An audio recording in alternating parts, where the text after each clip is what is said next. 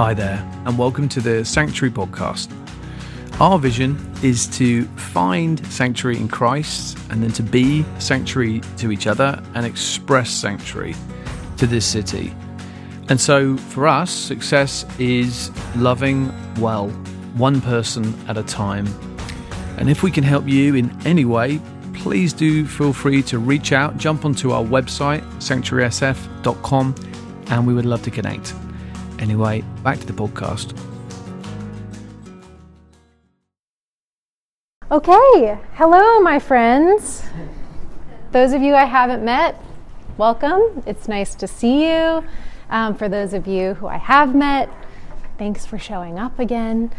I am excited to spend time with you guys, but also spend time with the Lord and spend time in His Word today. Does anyone remember what we talked about last week? Who was here? It's not a test. It's okay if you don't remember. I'll just take that as a note. You're not going to remember anything I say. I can't remember, and I spoke. The disciples went over the lake. Oh yeah, water. Kelsey, yeah. Yep, the disciples went over the lake, and yeah, that's great. So I guess I bring that up, but the passage we're going to read today is sort of an interesting one because Mark pulls it out as a highlight, and Mark typically writes in chronological order, so we have this sort of story narrative. And in this particular passage, he's pulling something out, and he's not really telling us as much about like where we've gone, what we're doing, where we're going. It's sort of a highlight. So I'm excited to dive in. It's Mark chapter 7. So if you have a Bible or if you have your phone, let's turn to Mark 7. We're going to read verses 1 through 23. Would anyone like to read that out loud for us? Thank you, Lauren. The Pharisees and some of the teachers of the law who had come from Jerusalem gathered around Jesus and saw some of his disciples eating food with hands that were defiled, that is, unwashed. The Pharisees and all the Jews do not eat unless they give their hands a ceremonial washing, holding to the tradition of the elders. When they come from the marketplace, they do not eat unless they wash, and they observe many other traditions, such as washing of cups, pitchers, and kettles. So the Pharisees and teachers of the law asked Jesus, "Why don't your disciples live according to the tradition of the elders instead of eating their food with defiled hands?" He replied, "Isaiah was right when he prophesied about you hypocrites, as it is written, 'These people honor me with their lips, but their hearts are far from me. They worship me in vain. Their teachings are merely human rules. You have let go of the commands of God and are holding on to human traditions.'" And he continued, "You have a fine way of setting aside the commands of God in order to observe your own traditions. For Moses said, 'Honor your father and mother,' and anyone who curses their father or mother is to be put to death. But you say that if anyone declares that what might have been used to help their father or mother is korban, that is, devoted to God, then you no longer let them do anything for their father or mother. Thus you nullify the word of God by your tradition that you have handed down, and you do many things like that." Again, Jesus called the crowd to him and said, "Listen to me, everyone, and understand this. Nothing outside a person can defile them by going into them. Rather, it is what comes out of a person that defiles them." After he had left the crowd and entered the house, his disciples asked him about this parable. "Are you so dull?" he asked. "Don't you see that nothing that enters a person from the outside can defile them? For it doesn't go into their heart, but into their stomach, and then out of the body." In saying this, Jesus declared all foods clean.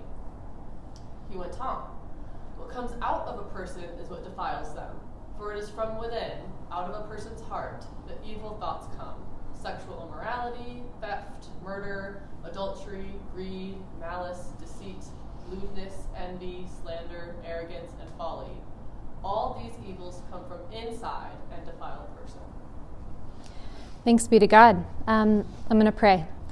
Lord, we thank you for you. We thank you for your word, and we thank you for your Holy Spirit.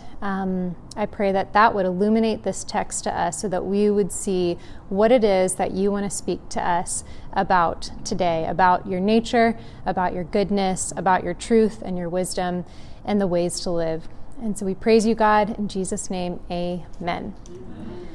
Okay, in true Bible study fashion, we are going to break up into some groups and pick this apart a little bit. And so I'm going to assign you a question to look at this text and try to answer with a few people around you. So if you would, make some friends, look around. We're going to get in groups of maybe 4 or so, maybe 3, and spend some time taking a look at this text. I'm going to give us 5 minutes, and I'm going to ask groups of 4 on this side of the room, what does this tell us about God? And groups on this side of the room, what does this tell us about man? So go ahead, get into groups of 4, and I'll let you know when we're done. You have about 1 minute left. All right, let's wrap up. And I'd love to hear what it is that you have gleaned from this passage. All right, so I'd love to hear a bit about, from you guys first, about what does this tell us about God? Is there a representative from this group who wants to share a little bit? We touched on a couple things, but he's using really strong language here, like in his kind of story where he's at. He's addressing a big ticket item here. He's like, all of the rules that you all know and have thought were the way of God and through me, like it's wrong, and you guys need to really reshape, a lot of these traditions that are just untrue. So I think he's really bold, and he's taking a bold stance against a big thing that's going to upset a lot of people. Wow. Yeah, I think you're right about that. Upset a lot of people. Thank you. How about this group?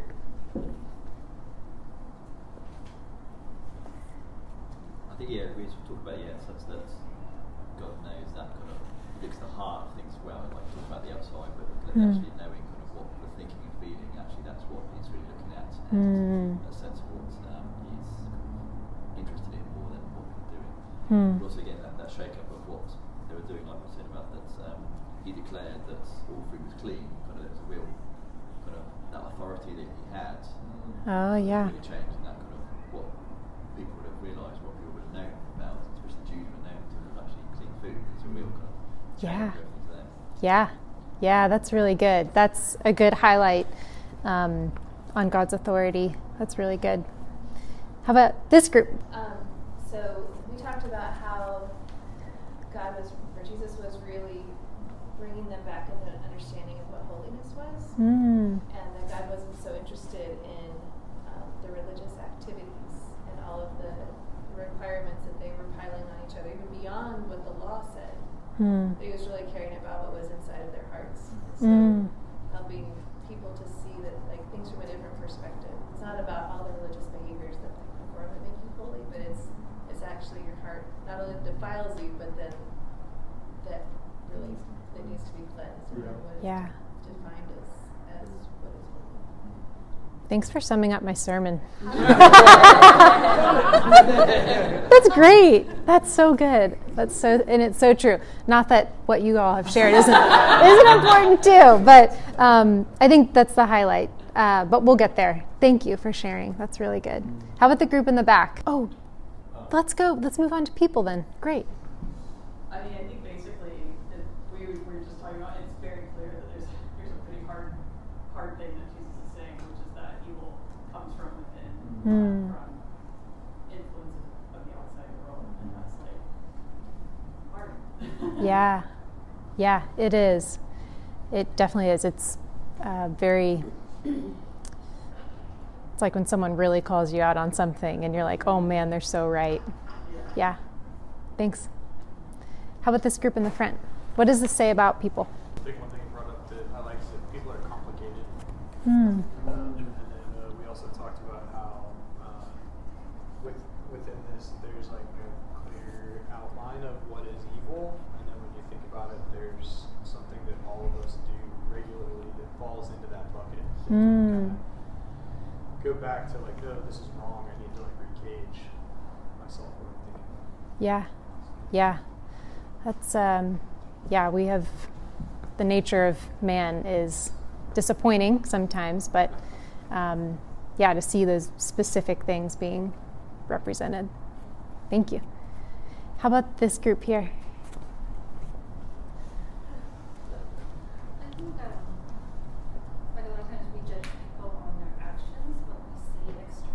Mm. God is looking at something deeper. Mm. And so, like, a lot of times we already assume that people's hearts are in the wrong place, and because we're judging them by their actions, we actually can't see what their heart is. Yeah. And so sometimes, even though their actions may look bad, if there's coming from a pure heart, then that's acceptable to God. Wow, that's really insightful. Yeah, those two different things that actually matter here is the heart and the actions. Okay, my last group. What does it say about people? Just that the things that we do on the outside aren't going to cleanse what's on the inside. And that we have a tendency to put our own traditions ahead of what God wants for us. Yes. Thank you. Thank you for sharing that. Another highlight from my sermon. Thank you.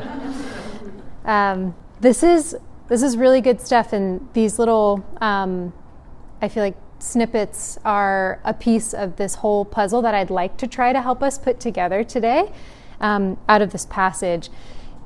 I don't know if this is the first time you're reading this.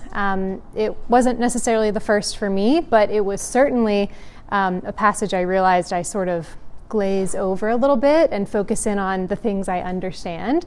And it took me quite a long time to dig in deep. And Tom, as a coach in sermon teaching, says, don't go to the commentaries until you've really heard from God.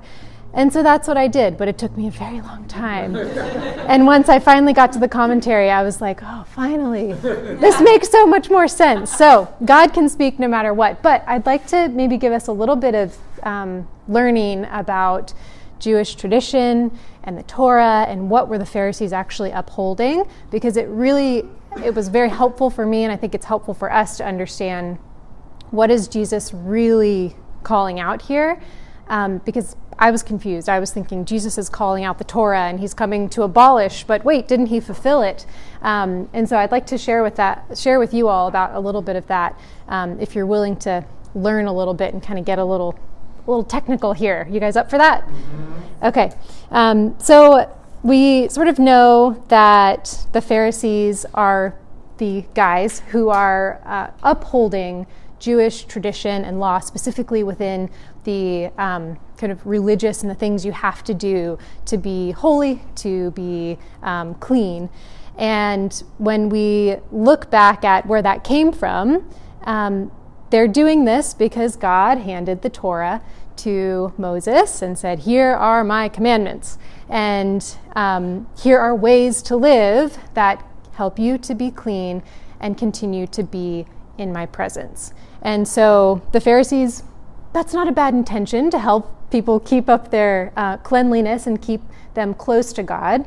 And so we see that their intentions, I would say, probably aren't bad from a sort of initial sense. What we have to see here and we have to learn is that what the Pharisees were actually holding up was not the Torah. They were holding up a law or a tradition of the elders from ages and ages ago, an oral tradition that had evolved from the original clean, unclean when it comes to the Torah. And so, for example, the Torah asked that any priest entering the holy tabernacle must be cleansed before they can enter. Makes sense for the time and the place. What the Pharisees had done is taken this to many, many iterations of that and said, not only do you have to wash your hands, as we see here, this is what they're actually calling Jesus and his disciples out on, you have to wash your hands before you eat, but they even said that you were unclean and you needed to wash if you interacted with a Samaritan or a Gentile, or if you touched the holy book of Scripture that's in a translation other than Hebrew. And so this is important to see that this was not a law of God anymore. This was a law of man. Again, with maybe an initial intention that was good, but it had become something of their own. And that's what Jesus says. He calls it a tradition of men, not a tradition of God. I think it's also helpful for us to know that in the day that this gospel was written, the Jews would actually be a group of people sort of nestled into many, many other cultures. It wasn't like they were off by themselves and sort of keeping each other accountable because there was no other outside influence. They were in the center of sort of this Roman society, and there were many, many other religions, many, many other belief systems and ways to sort of be unclean that you could have been interacting with every day if you were a Jew. And so, again, the Pharisees had reasonable intention. I mean, any of us who desire to go out and pick up the groceries might, on their way, be tempted by, oh, maybe I'll just pick up dinner instead, and I won't bother to kind of complete my mission. And so the Pharisees are helping the Jews stay on track. But what the Torah didn't offer, and what the Pharisees were trying to do, is not just translate what it is that God says, but how it should be carried out. And that happens to us a lot, right? We see God's word give us a command, and then we're like, wait a second, what does God say about dating? I don't really know. He doesn't have specifics. And so when we look here, we have to remember that these Pharisees are calling Jesus out and had been calling out the people of God about their own ideas, their own traditions, the things that they had erected almost in place, I would say, in place of God. And that's a big deal. So I don't know if you guys have any traditions that you celebrate. We just had the holidays, so there's probably many. One tradition that I grew up with was my parents made pork and sauerkraut on New Year's Day. And my mom called me on New Year's Day and says, how's the pork and sauerkraut coming? And I was feeling really guilty because I hadn't made it. I didn't even have the stuff for it. And I was like, I'm not sure. I don't think we're going to have it this year. And I started feeling really guilty. I really felt guilty. I felt bad. And I felt like I'm not holding up these traditions that are part of my family. And I have these memories of my sister when she was little, my mom being like, you can't get up from the table till you eat one black-eyed pea or else you won't have any luck throughout the year. And I'm just like, oh my gosh, we're going to have no luck. Maybe our finances are going to be really off because doesn't it have to do with like wealth and money and prosperity? And then I thought to myself, I don't like pork and sauerkraut. I just don't like it that much. I'm not going to make it. And you know what? I am free. I do not have to make this meal today. So, I mean, it's a silly example, but it's something that I've really had never thought about. But the thing that my mom unintentionally brought to me was guilt. I was feeling bad. I don't think she wanted me to feel guilty. I think she was excited to share in a tradition that we had upheld, and my 1-year-old daughter was going to get to taste her first black-eyed pea and be lucky all year. So I think it's an example of what the Pharisees here, maybe they did have harder hearts. I think that might be true. But if you can think of any traditions in your world, what does it evoke in you? How does it make you feel when you uphold those things? And what happens if you don't? And I think that's something that is worth considering when we look at this passage. I think, to your point, when we look at this scripture, Jesus' language is very bold. I mean, he does this a lot. Sometimes I'm like, man, Lord, I want to hear your intonation when you say these things, because are you the kind of person that's like, you hypocrites, or is it like, you hypocrites? I don't know exactly how he said it, but it's a bold thing to say, especially to these religious leaders who are helping keep the flock sort of in the boundaries, but also calling out these leaders who have created their own fence around the flock rather than where is God's fence around it. And so Jesus is breaking down walls here in the hearts of the Pharisees, and also I think for all of the Jews here, to consider what are the things that I have to do or I think I have to do in order to be clean enough to be close to God. And the Pharisees are doing it with a lot of zeal. Like my mom called me with a lot of excitement whenever she wanted to know if I was holding up the tradition of my family. I think the Pharisees are the same way. But where is that energy focused? It's not focused on what's pleasing to God. It's focused on what's pleasing to men. Just think about that for a second.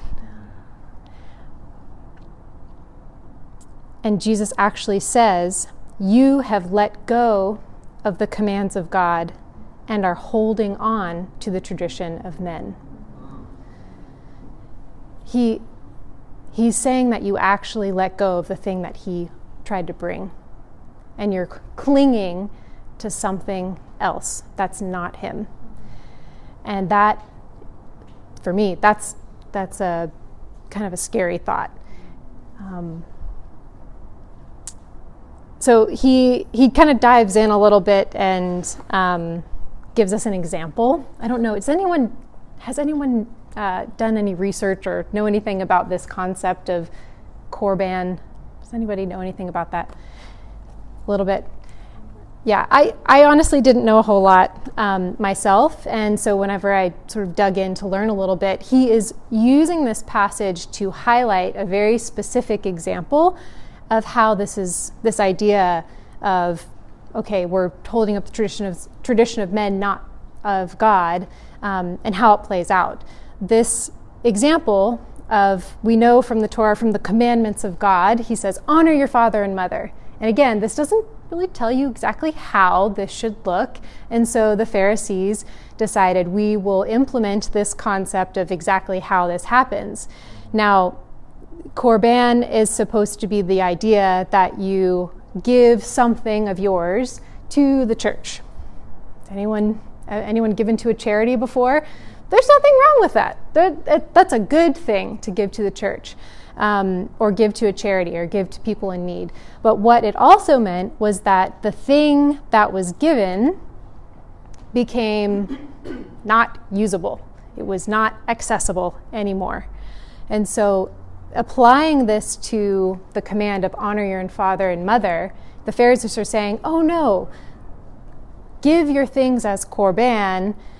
This meant that anything that a child maybe wanted to give back to their parents to honor them could no longer be used or utilized by parents, maybe in their old age. Maybe they needed a house to live in, but the Pharisees had encouraged the children to give their house over to the church, and so your parents are homeless. Is that honoring to your father or mother? No, that's not. And who gains? Who profits from that? It might feel like the church is really going to profit, but who ultimately does? Whose idea profits? The traditions of men. The Pharisees had put this in place. And by the way, if you wanted to change your mind, like, oh, I actually want that money back that I gave to you, or I want that house back, you had to pay a very high fee to get that back. And so this left something very different than I think what God intended when he said, honor your father and mother. Father and mother are not being honored, and the children thought they were doing something right and good for God, but they had been led astray. So I think that's helpful to kind of know a little bit here. And what Jesus says about that, he says in verse 13, you nullify the word of God by your tradition. Do we want God's word to come back null and void? No. We have scripture that says, don't let your word come back null and void. And so, again, a highlight of what are the Pharisees doing here, and what are they trying to uphold? Traditions of men. Some structures that they have built to show and represent God. And it doesn't. It just doesn't. So Jesus declares kind of what's going on here to the crowd, and he kind of, says, FYI, It's not the things on the outside that make you clean. It's the things on the inside. And then he goes back into a house and says to his disciples, hey guys, do you get this? And they're like, no, what are you talking about? And I think I will tell you what the commentary said about kind of this, are you so dull thing that he says to his disciples. And for me, I was like, that's kind of a mean thing to say. Like, Jesus, why are you calling them dull? But sort of the image that was painted was, it is like a dog looking at his master's finger when he's pointing at the object rather than the object itself. And which is helpful for me, for him to see, okay, Jesus isn't like, there's something wrong with you, but there is something wrong with all of us. That's why we need Jesus. But in this situation, the disciples are just sort of being called, hey, refocus. Look at what I'm actually trying to say.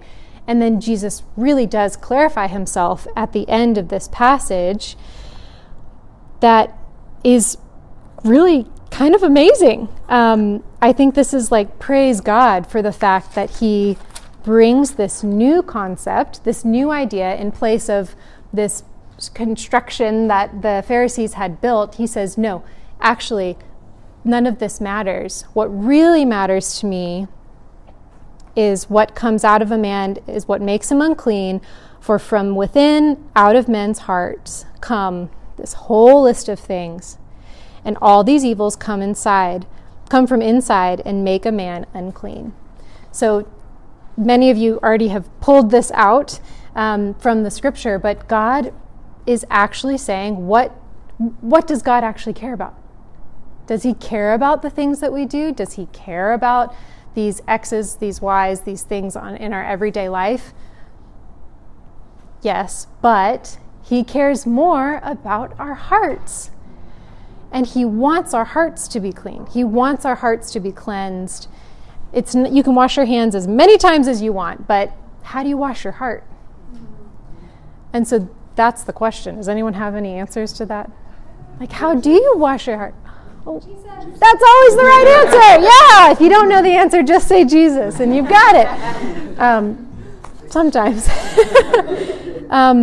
But this is a big deal. This is refocusing the effort, and this is refocusing what it is that the Jews have been working towards for a long, long time. This should refocus what we are working towards. And maybe we even look at like, what is it in our own life that is a tradition of man? Maybe it's because you get up every day and you read your Bible and go about your day and you're like, yes, I checked the box. I'm a good Christian. I've done this. There's nothing wrong with reading your Bible. In fact, we are supposed to dwell in God's Word. But what is the heart behind it? What is it that Jesus calls out? Maybe that's arrogance, is what this says. I'm not saying that any of you are arrogant because you read your Bibles. Please don't hear that. But I think it's worth letting the Lord examine our hearts to know what is the intent behind our actions and what we do. I want to tell you a story about, does anyone know who Keith Green is? Yes. Oh! Yay, Keith Green! Okay, so he was a prophetic musician. I'm reading his life story written by his wife. Keith Green hosted many concerts and was the conduit of revival in places around the country. He preached the good news. He died tragically at a young age as well. But I am so inspired by this book. I don't know if you've read his book, but you should. It is fantastic. But he writes, when he's about 4 years into becoming a Christian, he writes about feeling like the weight of the ministry that the Lord has given him is too heavy, and he has to get founded in the scriptures and in prayer more than ever. And so he makes a vow to God and says, I am going to pray every day for 1 hour and read 10 chapters of your word every day. Because he needed that strength. He needed that foundation in order to hold up just the crazy, miraculous things that were happening, and also the things that he was being asked to say to God's people. Days went by, and he missed the full hour, or he didn't quite finish all 10 chapters, and he started to slip into depression because he didn't feel like he was good enough, and he was breaking his commitment that he had made to God. He went and sought out some mentors and some leaders to say, I'm just not doing enough, and I'm breaking my commitment to the Lord to help. He's helping me build this foundation for the ministry that he's giving me. And one of his mentors said, "You are living under condemnation from yourself. God is not condemning you for not upholding this vow that you have made to him. You are condemning yourself." And that brought just a wealth of peace. He felt free because it was a realization that he was doing things upon his own strength. And so I just want to read a journal entry that he wrote just after this experience of being freed from condemnation sort of came to him. And he writes this in July of 1979. "For the first time in months, I awoke with peace, real peace. I can seek the Lord now, for an angel from God has come to minister to me. I love God so much. My heart overflows with quiet, gentle joy. My eyes water with tears for the peace in my soul. My faith is refreshed. My desire to commune with God and intercede for souls is renewed with power. My thirst for God's word has greatly increased. The prison doors have swung open of themselves. The shackles have fallen off to the ground, and my heart is bursting with joy and hope. Oh, I can hope again. Jesus, I'm so grateful that there was no formula, no secret way to regain my peace. No amount of Bible reading or forced prayer time on my part brought this state on. But you, in answer to the desperate crying out of my heart, came and rescued me from the bondage of works and self-spirituality.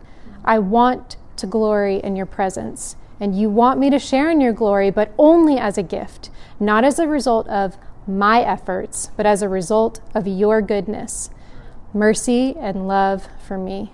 Thank you for helping me hang on."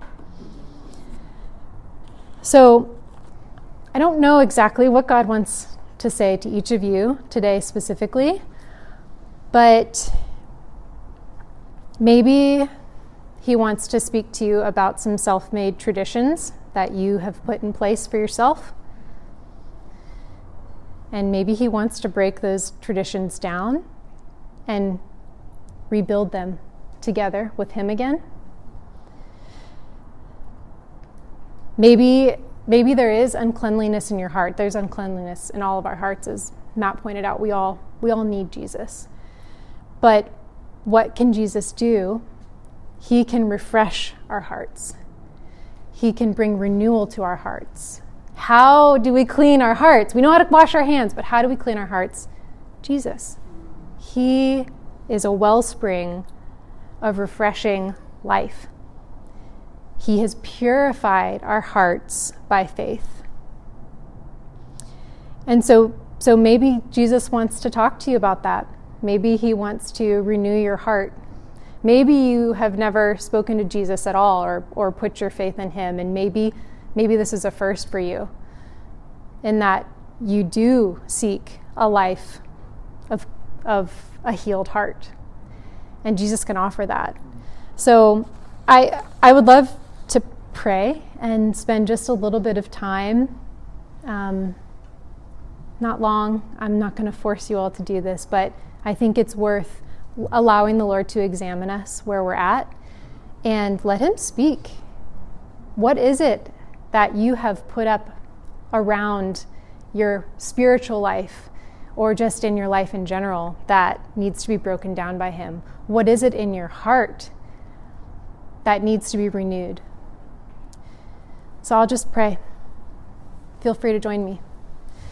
God, we do thank you for you. We thank you that you speak. We thank you that you love us. We thank you so much that you are willing to break down any wall that we've put up that actually blocks you from our view, and that you're willing to break those walls down. We thank you that our hearts, even with the best intentions starting out, might not have the best intentions right now, today. And we ask, God, for a cleansing of our hearts again. Yes. And again and again. We're going to screw up. Our hearts are going to desire evil things. We're going to walk through life with arrogance. We might unintentionally be deceptive, but that is, God, what we want to be revealed, because we know that you have an abundance of grace that you want to pour out upon us, and your love lavishes us. We don't come to you with these evil hearts that just to be turned away by you. You receive us, and you receive us right now. We thank you for that, God. And for any of us who have never really experienced this fullness of renewal, this heart change, I just pray for you. And I say thank you, God, that you desire every one of our hearts to be filled with you, to be changed, to be hearts that turn towards Jesus. We thank you, Lord. Amen.